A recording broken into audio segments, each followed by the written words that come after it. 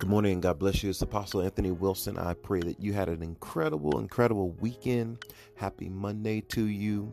Glad to be back with you this Monday. As I promised, we're going to go into part 2 of my conversation with my wife, Taya. We sat down and we talked for about an hour and a half, maybe 2 hours. And so I couldn't get it all on last week. That's why it seemed like at the end it just cut out, because there was so much information that I had to come back with a second episode based upon the same conversation. And so after a few messages from our sponsor, we will get right into this conversation with Prophet Taya Wilson, my wife, on spiritual maturity. God bless you. I pray that you enjoy the podcast. Those of you that are still thinking and praying about contributing, please do. It's the end of the year. Things are wrapping up. We're trying to get our next year's roster and calendar ready. Please continue to contribute. Thank you so much. Happy holidays to you. God bless. After these messages, we'll be right back.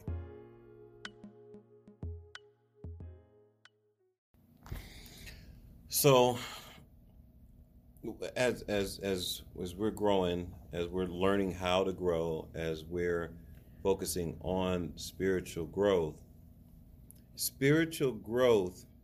we said, starts on the inside. Mm-hmm. It starts with this seek, soak, immerse, allow time to allow God to shape. People who have busy, full lives, and sometimes we're doing things for God, but we're not doing things with God. Oh yeah. And we'll say, oh yeah, well God led me to do this, and so I'm supposed to do this for Him, but God is not. You're not doing it with Him. You're not walking with Him in the thing that you say God has called you to do. Right. You're shaking Him on it. Right. And because of that, people will start out in the spirit and end up in the flesh. Mm-hmm. They'll start out with God guiding and leading, and they'll end up with them taking control of the thing that God gave them. And then it becomes overwhelming. And then they look at God and say, well, man, Lord, you're putting so much on me. I can't do the other things that I have. And God is saying, no, you X me out of it. So you don't even have the grace. Mm-hmm. You don't have my empowerment. You don't have my spirit showing you how to navigate your life, because we like to compartmentalize everything. Mm-hmm. Ministry is over here. Marriage is over here. Mm-hmm. Work is over here. Play is over here. And God wants to be a part of, he wants to be a part of everything in your life. Right. And so how do we keep from putting God out of areas? There are people that put God out of their bedroom. They put God out of their finances. They put God out of their fun. And so when you see them spending their money, there's no influence of God in it. When you see them having fun, you're like, there's no influence of God in that. Mm-hmm. When you see them even, trying to be romantic or get into relationships, whether they're married already or they're trying to date somebody, God is like separated from certain things in our life because we compartmentalize things, and God is supposed to be at church when we go to church, or God is only supposed to be there when we pray or read the Bible. Mm-hmm. And so He's not a part of our whole life. And I feel like spiritual growth has to do with allowing God to be a part of your entire life, so that your life is really not your own. Like, we sing that song, but I don't think we believe it. I think, because as you were saying it, 2 examples to me are Saul and David. And they're extremes because you see where God chose Saul to be king for the people. And He chose David. To be king for the people. But you see where Saul just took it upon himself to quench this decision making and the direction that God had for him to take. But yet he still wanted God to be present. Yes. Saul constantly sought for God to be present, to the point of where he's consult mediums to pull up Samuel, right, to tell me what God is going to say, and not accepting that because you decided to do your own thing when God was speaking, that God, you couldn't accept God not to speak anymore to you. So I look at that And I feel like that's a person who doesn't allow God access in regards to spiritual growth.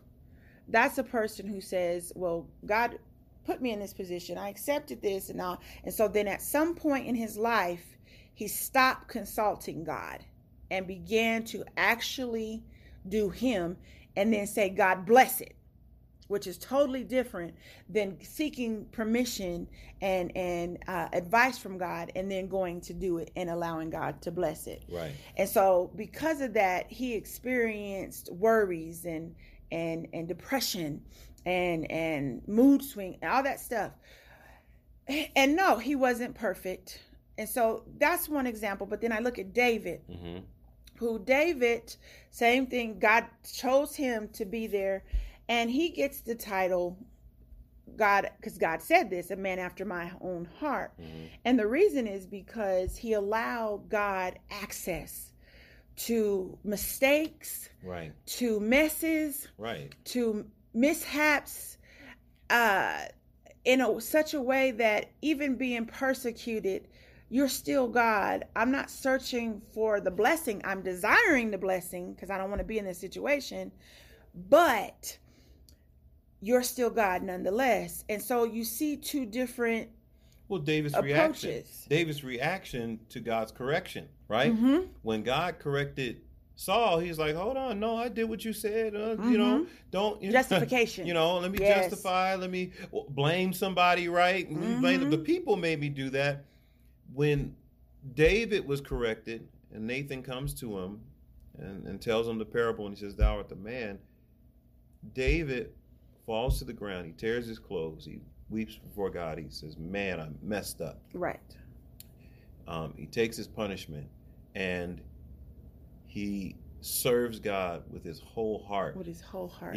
Psalms 51, have mercy upon me, O God, according to your loving kindness, according to your multitude of your tender mercy. Blot out my transgression, because against thee and thee only have I sinned and done this evil in your sight. And, he goes into Psalms 51 and he repents so thoroughly. You never really see Saul repent. And you say, well, what does that have to do with God being a part of your total life? God is a part of David's successes and his failures. His failures, yes. Where Saul only wanted God for to be success. a part, to be there for his success. Yes. And I think that's what people are doing. They want God to be there for their success. Not for spiritual growth. Not for spiritual growth and relationship. When I want to just live how I want, apart from God, and God just come alongside me and bless what I'm doing. Because I had this conversation with, a young man, and I said, you know what? There's a whole lot of things that you can will to come to pass. You can make come to pass. He said, what? I said, yeah. There's a whole lot of people that are willing their own success. They're going in, they're putting in the hours, they're working hard, they're neglecting other things, they're putting other stuff, and they're getting the stuff that they want out of this temporary life, and they're getting it now because they focus on it. And then there's people that are going after God, and they're going after him, and they're getting him. And that means to get him, you may have to give up some of the things that you want to go get. Give it up. And so that's where the fight is there's a fight for your will, and that will, the whole point of the fighting for your will is that one person is going after relationship with God, and everything that they do and have will come out of that relationship with God. Joshua's entire reign as the leader of the Israelites was about him seeking after God, and God gave him a mission and a mandate. And in that mission and the mandate, the Bible says that Joshua, his fame was known throughout the land, not because Joshua was trying to be famous, but because God made him famous because of the things that God was doing through him. Right. But then you have other people that are trying to become famous, and they want God to bless it, and they say, well, God, I'll give you credit if you make me famous. That's right. Joshua was not saying, make me famous and I'll give you credit. God was saying, I'll make you famous and people will know you. Joshua was saying, I just want to serve you. I think people, what we have to understand is, and going back to Saul and to David, and you said something that triggered, is that Saul was concerned about the people. And what they thought. And what they thought. David was not. Right. We mistake concern for care. David was concerned about God, and it allowed him to care for the people. Good. That's good. And so we have to understand that when you flip it, it allows for greed and pride and all the other things that are out there to come into place. Another example I think about is Adam. You were saying how Saul, we don't even have acknowledgement of Saul repenting. Right. I mean, he did in that chapter ask for forgiveness. He asked Samuel to pray for him and said, don't let God do this to me. That was right before he died. I mean, that but he was just like he was being beaten at that point. It wasn't like it was. If he was still reigning on a supreme kingdom, would he have done it? But I think about Adam. Did Adam repent? Adam said, "This woman you gave me." Right. And so I look at that. If I go back in Genesis, I'll say, okay, well then what makes him different from an Abraham? And Abraham, who is another person who made a lot of mistakes. But I see where in Abraham's relationship, he didn't allow it for God to lead him to do the different things he did. He took it as I didn't consult God on a lot of things, and it built his relationship with spiritual growth. You see Abraham start at one place in his relationship and end up at another place, to where it affects kingdoms. Right. Nations. And so I think that, and he didn't start out with being concerned for his family. He started out with being, what do you want, God? I'm concerned for you. And it allowed him to care for people along the way. I think the person that shows me a lot of spiritual growth is Peter. Right? Oh, my boy. Peter starts out, a person that is just very brash, very brave and bold, and he'll speak out of turn. But as you watch his progression, the mistakes he made early on, Jesus restores him in John chapter 20 or 21. And from that point forward, he didn't lose his boldness, but what you did see was his focus was the will of God and not his own will.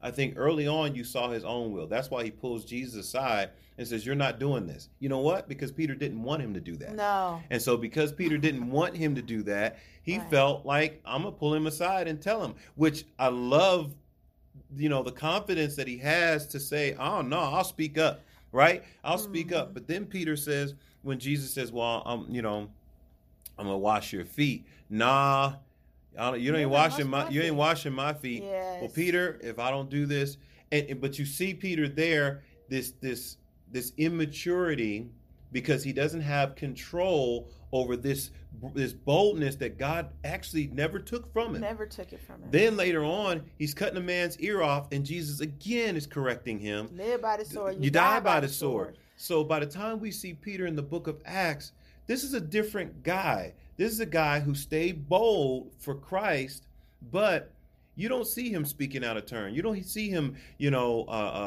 just rushing into things. You see God guiding him every step of the way, and powerful things are happening. Well, and I think it goes back to something David did do. What is it? Truth in the inward part. Yeah. The truth in the inward part. A lot of times, truth is difficult for us to digest, because our truth is shaped by what we see and what things that people say. I remember for a long time, people called me rebellious. Oh, Ty, you rebellious. You just rebellious. You just rebellious. And that seeped into me to where I accepted, like, yeah, I'm going to be rebellious. I'm just this rebellious person. And it fed into it. And I remember the way that the connotation kept bothering me at some point. It kept bothering me in my ear. And I was like, what is this? And I remember putting it before the Lord, like, God, am I really rebellious? Is that what makes me yours? You want me to be rebellious for you? And he said, what the world sees as rebelliousness, I see as perseverance. And so what I need for you to be is persevering and determined for me on my behalf. But it was that time spent to allow that spiritual growth to get to that, to say that. And so I think so often what happens for us is because we don't present the things that we see in ourselves. We don't present who we are just as we are.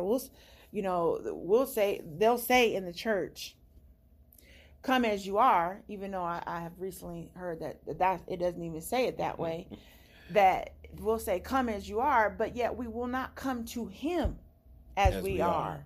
We'll come to the church as we are. We'll come to the church if you want to accept me or not.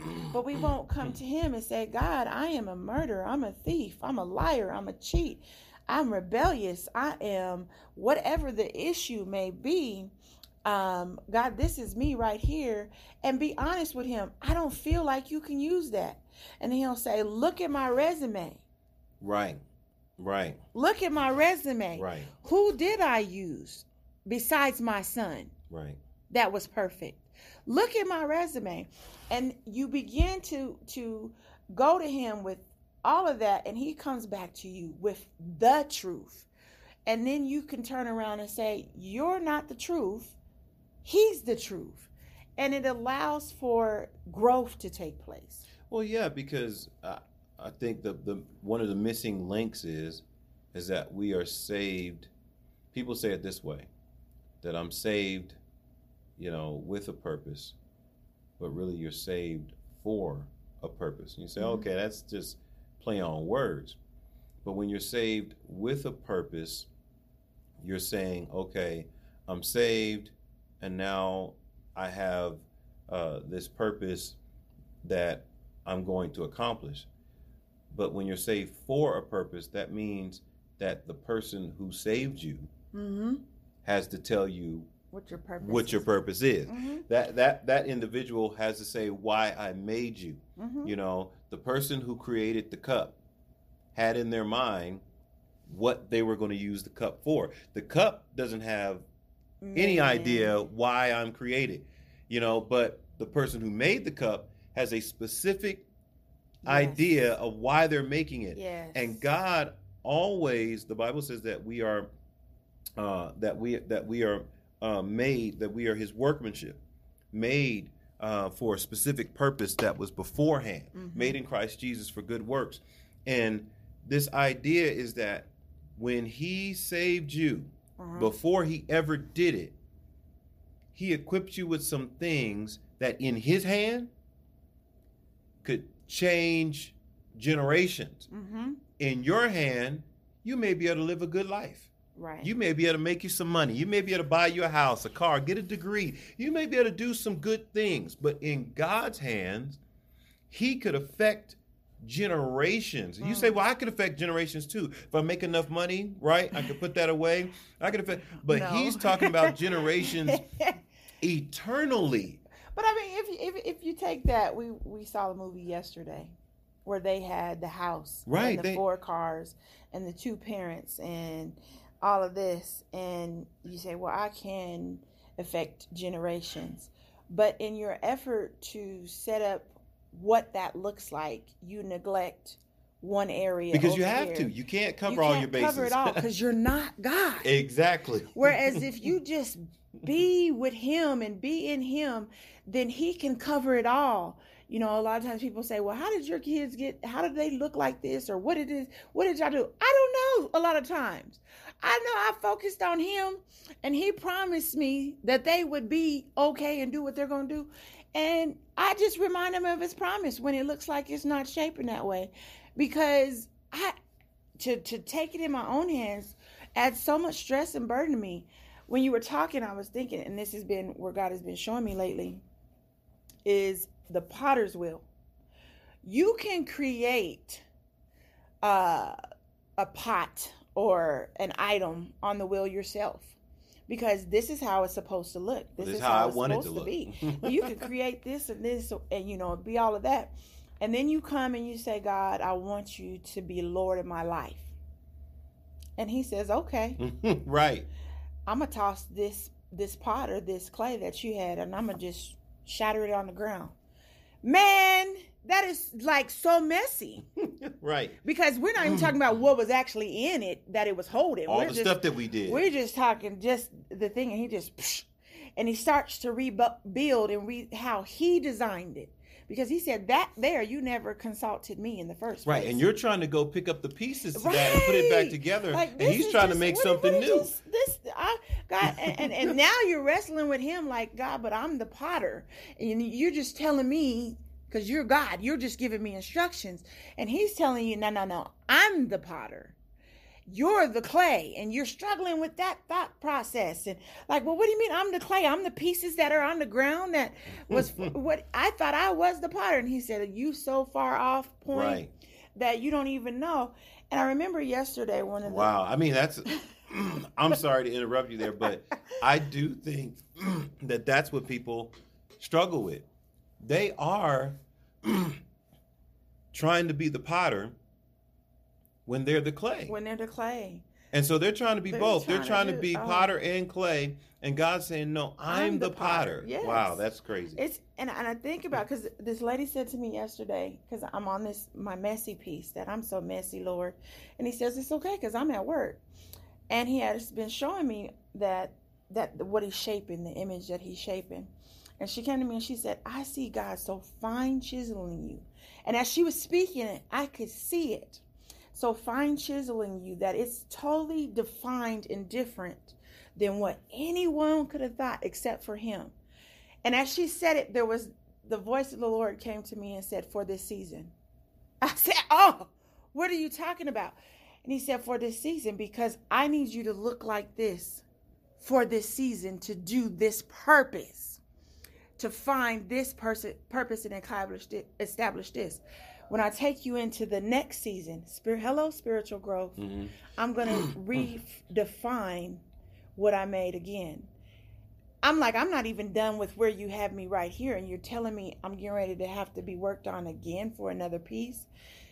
That concept, a lot is maturity, spiritual maturity, to be like, okay, I'm not going to resist here because I'm here anyway.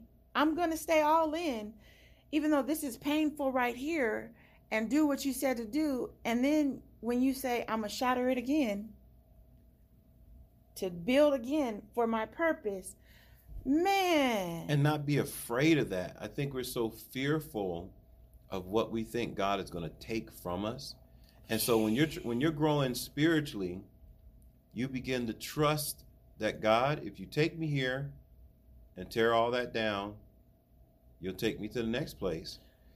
But my idea is that, don't take me here and get me comfortable here just to say, all right, that season's up. I need you to go do this now. Or I need you to start focusing on this. Because we haven't even gotten into gifts and callings and all those kind of things. No. Because in order to even get to those areas, you have to have a relationship with God that allows for him to take you by the hand and say, come with me. And you're saying, okay, but where are we going? I'll show you when I get there. A la Abraham. I need you to pack up everything and go here. And a lot of times he may not be physically, there's some people who physically, but a lot of times it's spiritually, emotionally, mentally, God is taking you somewhere where you don't understand where he's trying to take you. And you're seeing these challenges in front of you. You're like, well, I don't want to deal with this stuff. And he's saying, no, come on. When you get here, you're going to look back. Well, look at Abraham, Noah. Look at Noah, because in the diagram of the potter's wheel, you're being molded and shaped. It had not rained. Right. Okay. There was no rain on the earth. There was no rain on the earth. Noah didn't know what an ark looked like Not at that time. At that time. And so he's building a vessel. Okay. But he's the vessel. Right. But he's building for the purpose that God says to do, not knowing what actually the purpose is going to be. Right. I've never seen what is about to be created, nor the reason why it would need to be created. All I know is that the Lord has asked me to do this. And because I trust and know the Lord, I will do this. Right.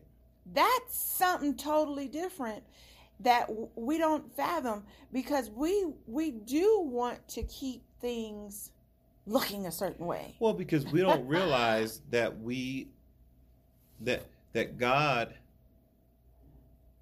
takes a vessel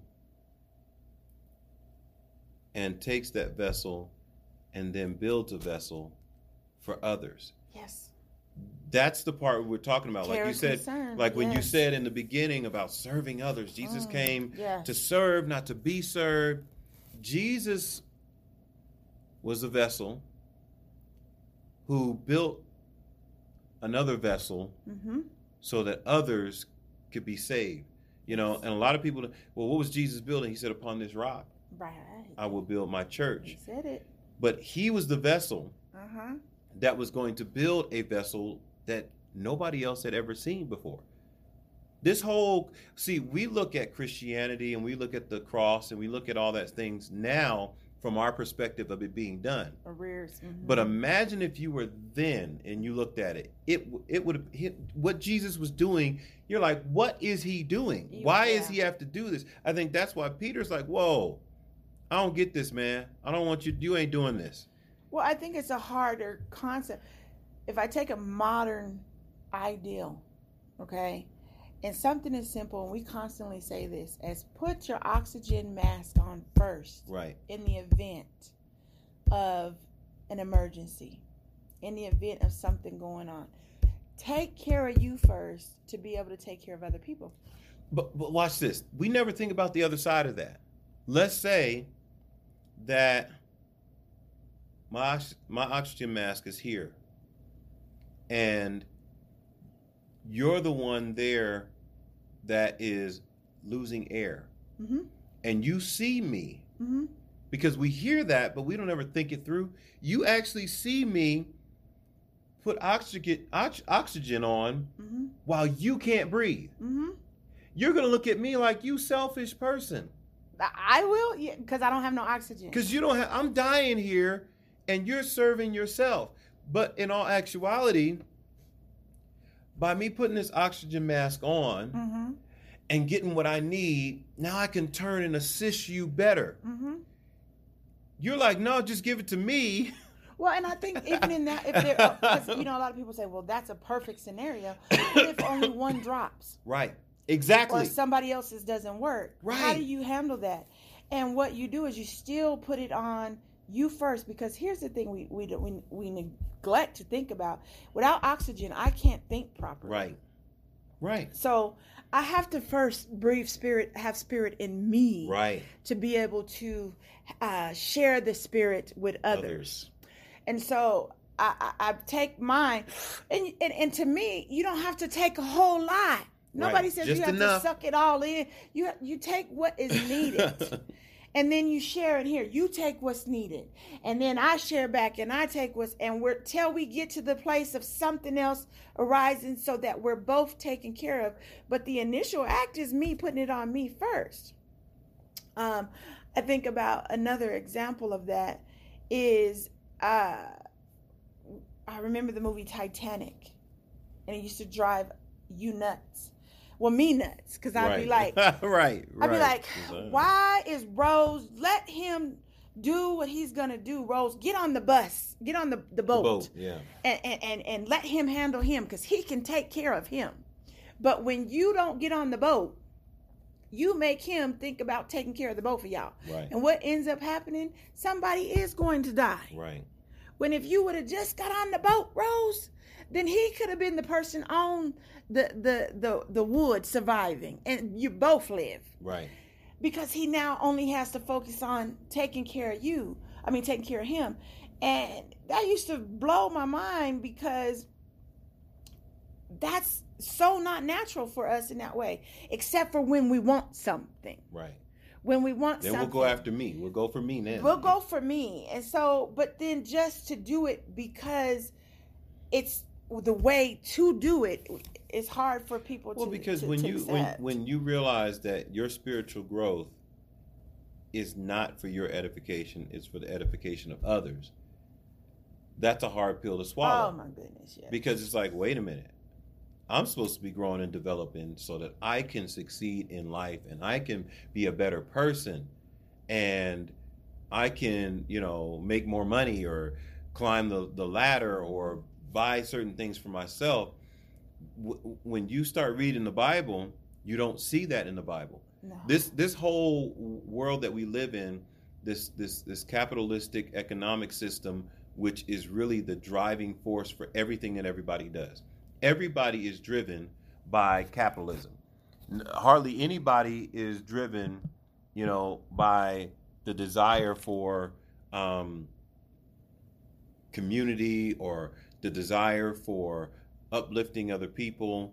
Even the people who have a cause, that cause has an underlined idea of, okay, well, I'm gonna make some money doing this, and it's scary because even if that wasn't their goal, somebody comes to them and says, you can make money doing this. Mm-hmm. And so it turns it from the pure desire to help others to this desire to, oh, well, I can get so much out of this. And so when we talk about spiritual growth is you reflecting, again, Jesus, mm-hmm. and those who reflected Jesus in Scripture, that their goal was simply to bring people into relationship with Christ. And whatever they gained from that was secondary so that they could keep doing that. Not so they could get comfortable and live their own life the way they want to. Well, I think I'll present the opposite side of that, because you're saying it so that they can grow, so that others can grow. But if I stick to what I said originally, that's a difficult concept. It is difficult for people. What I will say is that I don't start out with that concept. I don't start out with so others can grow, because. But that's why it's growth, right? A lot of times, for me, for others to grow, God first has to deal with me. That's the oxygen mask. That's the oxygen mask. So I get stuck in the oxygen mask. But here's the thing, in my spiritual growth is desiring for God to be evident more. And in that desire, when I look at it that way, in that desire, it is a, I don't know how to describe it, but it is that I go to the next phase in Him.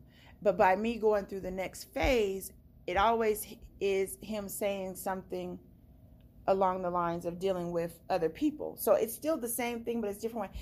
An example that I always look, because I look at people in the Bible as examples, is Esther. Is Esther to me, because Esther was not per se seeking self. She actually was told and drafted into being that, but she was coached how to survive and how to do this and how to be that way. But when it came time for it, she used what she had for the purpose of her people. But I think it was a struggle for her to do it, because I do think initially she was put there for self-preservation so that she could have a better future. Her being the wife of the king gives her perks and benefits. It wasn't until that same uncle comes to her and says, hey, the king is getting ready to kill all the Jews, and you're a Jew, and so what if you were put here not to just be a queen, right, but to be a help to your people? But I think because a lot of times when you're looking at it that way, you say, well, she was put there for self-preservation. But to be pulled just because you're a virgin is not self-preservation. It's you're drafted in because of what you possess. But other people with the same credentials have no kind of life, because in that time, women were kind of tossed aside. They were mistreated. And so this was an opportunity. And we still see people seeking opportunities now for, okay, well, if I get here. And that's what I'll go back to, because my thing is that what it is the opportunity. Okay, if I'm in the oxygen mask, I'm not looking for opportunity. I'm seeking for where are you? And that's where different people's looks come in. I'm a person that would put the oxygen mask and be like, okay, God, where are you? Why is this happening? But then you turn and you see the person next to you who doesn't have the mask, and then you realize God's there. Well, I think that's why I don't know if the oxygen mask analogy fits the Esther scenario, because the Esther scenario to me is the typical scenario that you see for people, that they're living their life and they get an opportunity to have more, and they get comfortable in that place of having more, because I don't even think Esther was really thinking about helping other people. She was just surviving herself. And I feel like that's where true spiritual growth happens, is when the problem arises and God says you're the solution. You got to deal with yourself. You have to realize when you're the solution. Right. And you got to then deal with yourself in order to say, I'm willing to serve this greater purpose. I think about Shadrach, Meshach, and Abednego. You know, we always say how they had such great faith and they were all of this before they got in the fire. But they didn't know that the fourth man was going to show up in the fire. They didn't know who was going to show up in the fire. They just know that I trusted God. I trusted my Lord. And he'll take care of us, is what they say. Whatever you're going to do to us. But you see how a nation was able to come to bow down to their God because they got put in the fire. Spiritual growth, you don't see it as spiritual growth till it's tested to where it has to, the purpose has to be seen. Absolutely. Before others. Absolutely. And so, you know, we could say, well, these are the steps for spiritual growth. This is what you have. But you never know it. You have grown until you get in the test. Right. And so when you get in the test, you don't even know you're grown. And a lot of people are avoiding the test. They're trying to find a way to not have to go through any struggles. They're trying to find a way to eliminate the trials and the tribulations. They're trying to find a way that I don't have to have any pain, that my family doesn't have to have any pain, that I can remove all the challenges, and then that's God blessing me, is because I've removed all the challenges, instead of learning that it's in the challenges that you're being blessed. That's when you're really, really growing. Peter says, think it not strange, the fiery trials that come to try you, as though some strange thing happened to you.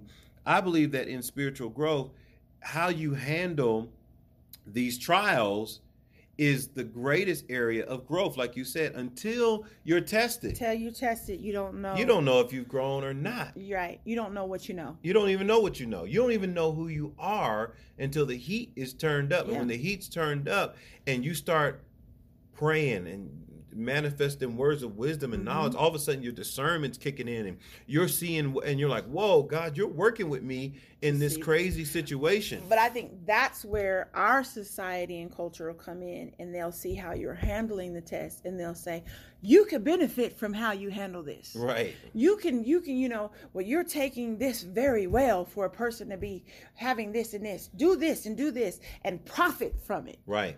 No, your profit was that growth. The profit is not the earn this off of this. Right, it's that connection. Like we said, we start out with relationship with God, that you really know him.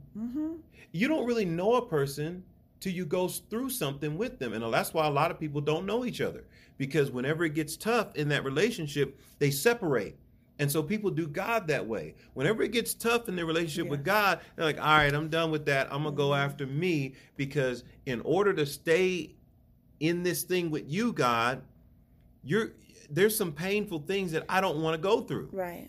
And I think I'd be thinking about the scripture where it says that Jesus turned to Philip. And he asked him, what should we feed them with? As a test. What we going to do?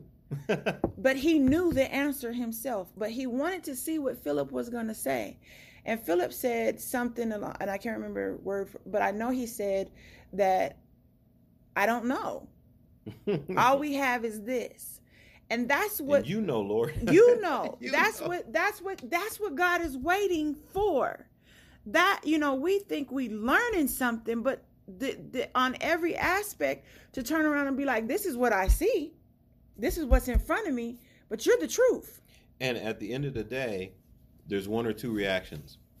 There's that reaction of, I don't know, and I'm in despair. Mm-hmm. Or I don't know, and I try to go fix it myself. You rarely actually see people turn to God and say, I don't know, Lord, you know. Like Ezekiel did. He said, well, will these bones live again? Right. Only you know. Only you know. Right. But a lot of times, that answer is not the typical answer. The first answer for most people is despair. Because when God says, well, will this live again? You're like, I don't know. I messed up so bad. I'm so terrible. I'll take or that. You're the other person who says, well, right. yeah, and this is what I'm going to do to make it happen. Because what I'll take is that when Philip he asked Philip that, I think it says that, who was it? Nathaniel was listening. And we have a culture that when Nathaniel hears what Philip is responding, is going to step in and tell him, well, no, you can do this and you can do that and you can do that. And it'll lead you away from just allowing Jesus to do what he was going to do. Right. Which actually blessed 50,000, so many that you don't know, because Nathaniel's saying something good to you. Right. While you're like, I don't know. And so that's the part where you're saying, and you take it in your own. You take it in your own hand. Because sometimes the best answer is, Lord, you know. Only you know. And we don't like that answer. We actually want a concrete answer.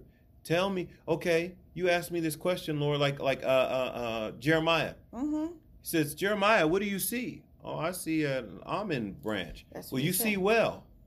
What? What? What is that? What do you mean? Talking about? Jeremiah, again, what do you see? Oh, I see a pot. Right. With boiling, tip into the north with hot water in it. He said, you see well. Because I'm getting ready to do this and this and this and this. And you're like, so you're thinking, but God, what does that have to do with? Sense. And so at the end of the day, yeah, spiritual growth, yeah, you're spending time with God and enough time with God that you trust God's word, you trust God's presence, you trust God in the spirit. And even if it doesn't make sense to you, so often I'm sitting with somebody and I'll show them something from scripture and they'll say, well, that doesn't make sense in my world. And I say, exactly. So your goal is to spend more time with God until what God has to say makes sense.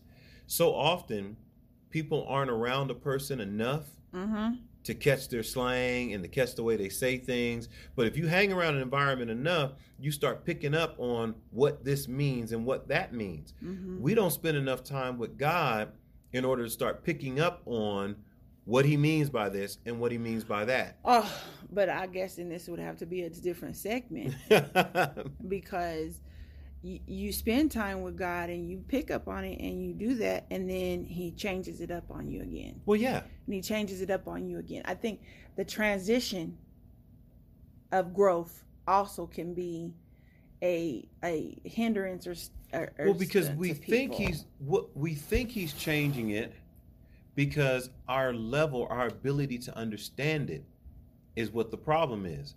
And so it's like when you're teaching somebody how to do something, and when you first teach them, they can't handle this advanced thing.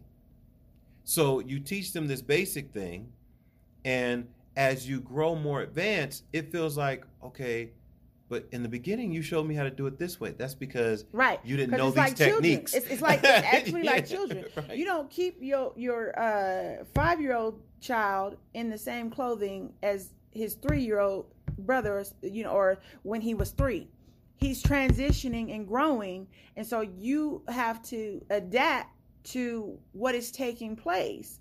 Whereas we'll try to keep, because I need to save money, I need to do this, I need to do that, and hold on to this for as long as you can, when the truth is, no, accept the growth that's taking place and move forward in it. And God always is trying to expand your capacity. He'll show you 5 ways to do one thing, so that no matter what situation you're in, you can still get it done. A lot of times people struggle with their prayer life because God will start you off like a me early in the morning. he'll wake you up and you'll pray and you'll spend time. But then life changes, right? Yes. And then God now meets you at 2:00 in the afternoon. Yes. And then life changes again, and God meets you at 9:00 in the morning. But over time, you realize, okay, God, I'll just meet you whenever you call me. Yeah. I'll just respond whenever you say. Because the goal come. is to just stay in that place with you. But we want to say it's got to be this way all the time, forever. But that's not real life, and that goes back to what we were talking about in the last part of this conversation, where we're talking about seeking the Lord and figuring out time to seek Him. And so, I think we better stop before we go too far. Didn't even get to the part points 2, 3, 4. because we you know how we do. We just start talking, and so for the people listening, this is kind of a preview of what the real talk with the Wilsons is going to be like when we talk about marriage and things like that. But and we're not done. When we turn this off, we're going to parenting. We're going to keep talking. We're going to keep talking after we turn this off. We got to go get some Uber done and pay some bills. And so for people that want to help this ministry, please reach out, continue to contribute, because we do full-time ministry. We don't have conventional 9-to-5 jobs because of the demand of ministry. We're constantly sitting and counseling, and everybody's not piling money into our hands to be able to keep doing it. So we got to still do things, like Uber and part-time jobs and, sell things and do all kinds of stuff. No, for real. Experience life. Experience life to get things done. And so please, those of you that are praying about contributing, please contribute. We definitely could use your help as a monthly contributor. Or if you got, you got a little money lying around and you got a one-time gift you want to give, we definitely will be appreciative of that. You also can, for some people, they feel better giving to the church. And so you can go to Shore Foundation on Givelify.com and just look up Shore Foundation, and you can give their love offering or what have you. But hopefully you got something out of this conversation. And like I said, this is a tough one because we could keep talking for hours and hours and hours about these subjects. And so until next time, love God with all your heart, soul, mind, and strength, and love your neighbor as yourself.